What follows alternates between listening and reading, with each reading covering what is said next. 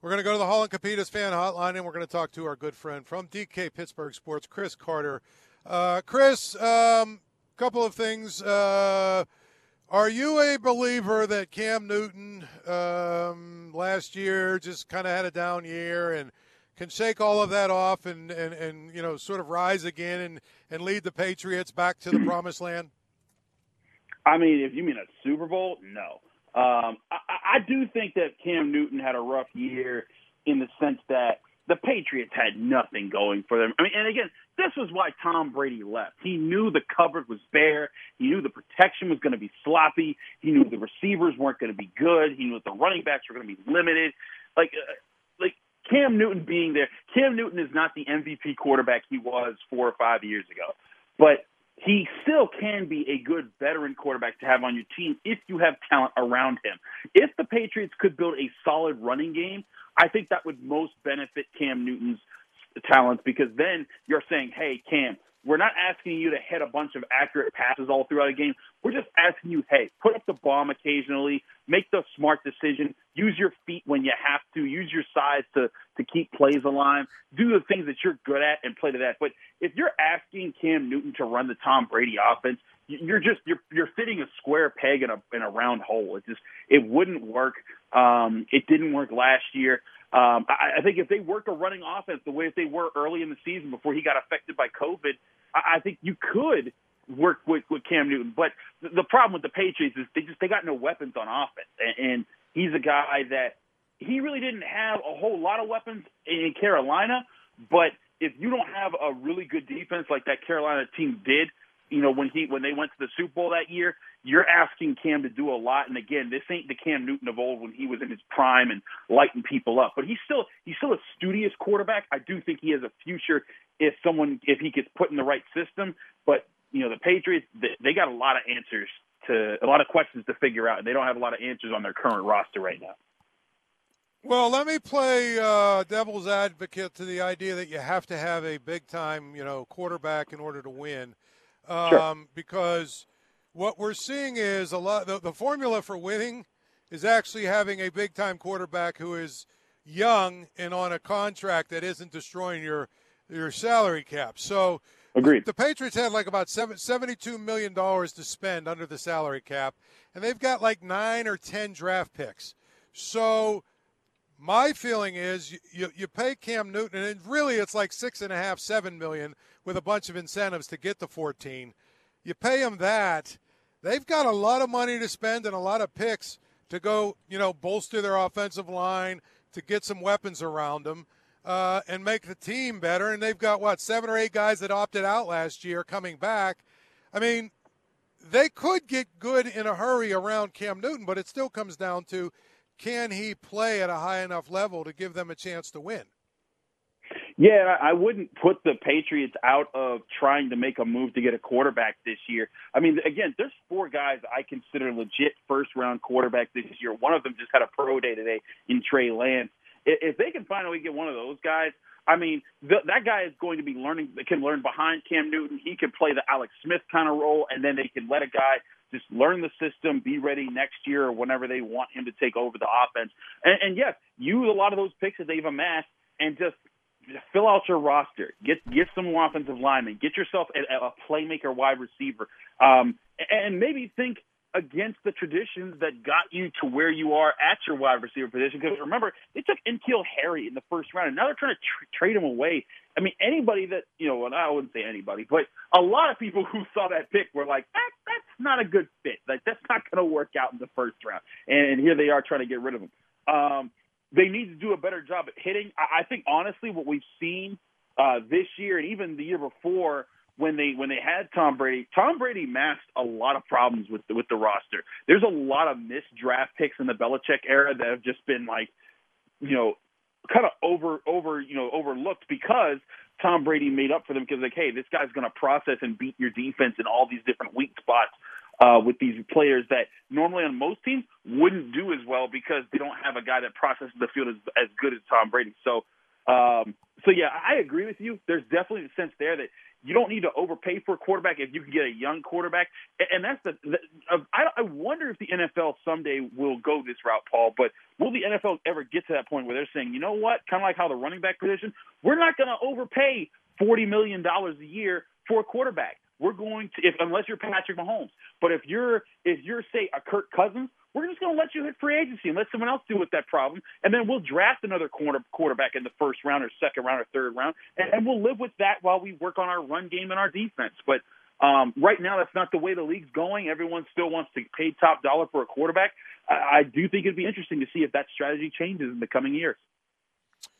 Yeah, and I think we're starting to see one other thing that's, Chris, that's starting to really become what I would say the norm again, is that teams are figuring out that you can still win with really good defense. And, yeah. you know, I mean, you look at what the Rams did. You know, the Rams were basically, you know, they had no offense, and they were one of the, you know, the worst, you know, the toughest teams to play against every single week. You see teams that are out there now playing great defense. The Tampa Bay Buccaneers, you know, for everyone talking about their offense, they really won the Super Bowl because of their defense. So you can win with defense. If you put money into your defense, you put money into your offensive line and your run game, you can probably get away with a lesser quarterback. I mean, one thing that I think that people got to remember is the NFL goes in cycles. When something is hot, eventually someone figures it out, because that's what the NFL does, because they're professionals, and then it goes in a different direction. You know, we've seen there's been times when the passing game was hot, and then they're like, you know what, something was figured out about the passing game, then the running game's the thing. And then, you know, every so often there's a trend or a direction the NFL is going, and then to respond to that trend, these professionals, these coaches, these players, they come up with ideas, and players develop, and they get players who work on skills to develop on things that wipe out a direction, you know, because they're like, hey, we have to stop this massive passing game. And I think that what we've seen, I think also one thing is we have been spoiled, Paul, for the past 20 years. When you think about the supreme passers we've had of Aaron Rodgers, Tom Brady, Peyton Manning, Drew Brees. I mean, in this era, Ben Roethlisberger, you struggle to say if he's even a top five since he's been in the NFL. And when you see that, and then eventually it's like, okay, eventually it's going to back off from that. Eventually there's going to be, you know, big name passers, but not big name passers in the way that we've had since really 2000. And I do think part of it's also teams are figuring out that, hey, let's invest in better cornerbacks. Let's invest in smaller guys who do multiple roles and cover better and take away the short passing game that everyone's trying to implement. And when that happens, you know what offensive coordinators do in response? Oh, they got smaller guys in the defense. Let's get a running game going, and then you're going to see the running game come back. And it's like I said, everything goes in cycles. Teams adapt, and then teams adapt to adaptations. And I think that that's what makes the NFL so much fun, is that there's no one style that always wins. It's not just about who has the better quarterback that year. It's about who can put together, you know, a great team, because football is the ultimate team sport. 22 on 22. If one guy makes a mistake, everyone else can get messed up by it. And I think that absolutely you could be seeing that trend coming in the next few years. No question. I mean, no question about it. That's a big thing that I've noticed the last few years, after years and years of saying, oh, the rules, you know, the pass interference rules, this, that, and the other thing. After all these years of that, the last 2 or 3 years, we've seen some really, really good defenses, haven't we? We have. I mean, and we're seeing a lot of teams want to get after the quarterback. We're seeing a lot of teams, you know, getting better, you know, secondaries, more athletic guys in the defense. We're also seeing more and more people coming out of college and going into college that want to be defenders, right? Because you know, there's always the position that people want to play. You know, we see more and more players that want to be running quarterbacks, and how that's becoming more of a thing, because that's starting to be accepted more in the college game and in the program. But then we're also looking at, you know, what kind of safeties are out there? What kind of talent do you know, like how many people want to be ranging safeties? Like, we've always had guys who want to be deep ranging safeties, but, you know, the strong safeties that play like Troy Polamalu or today, like, like the way that the Steelers use Terrell Edmonds, a guy that can come up in the box, jam guys in the slot, but then also perform all these different roles.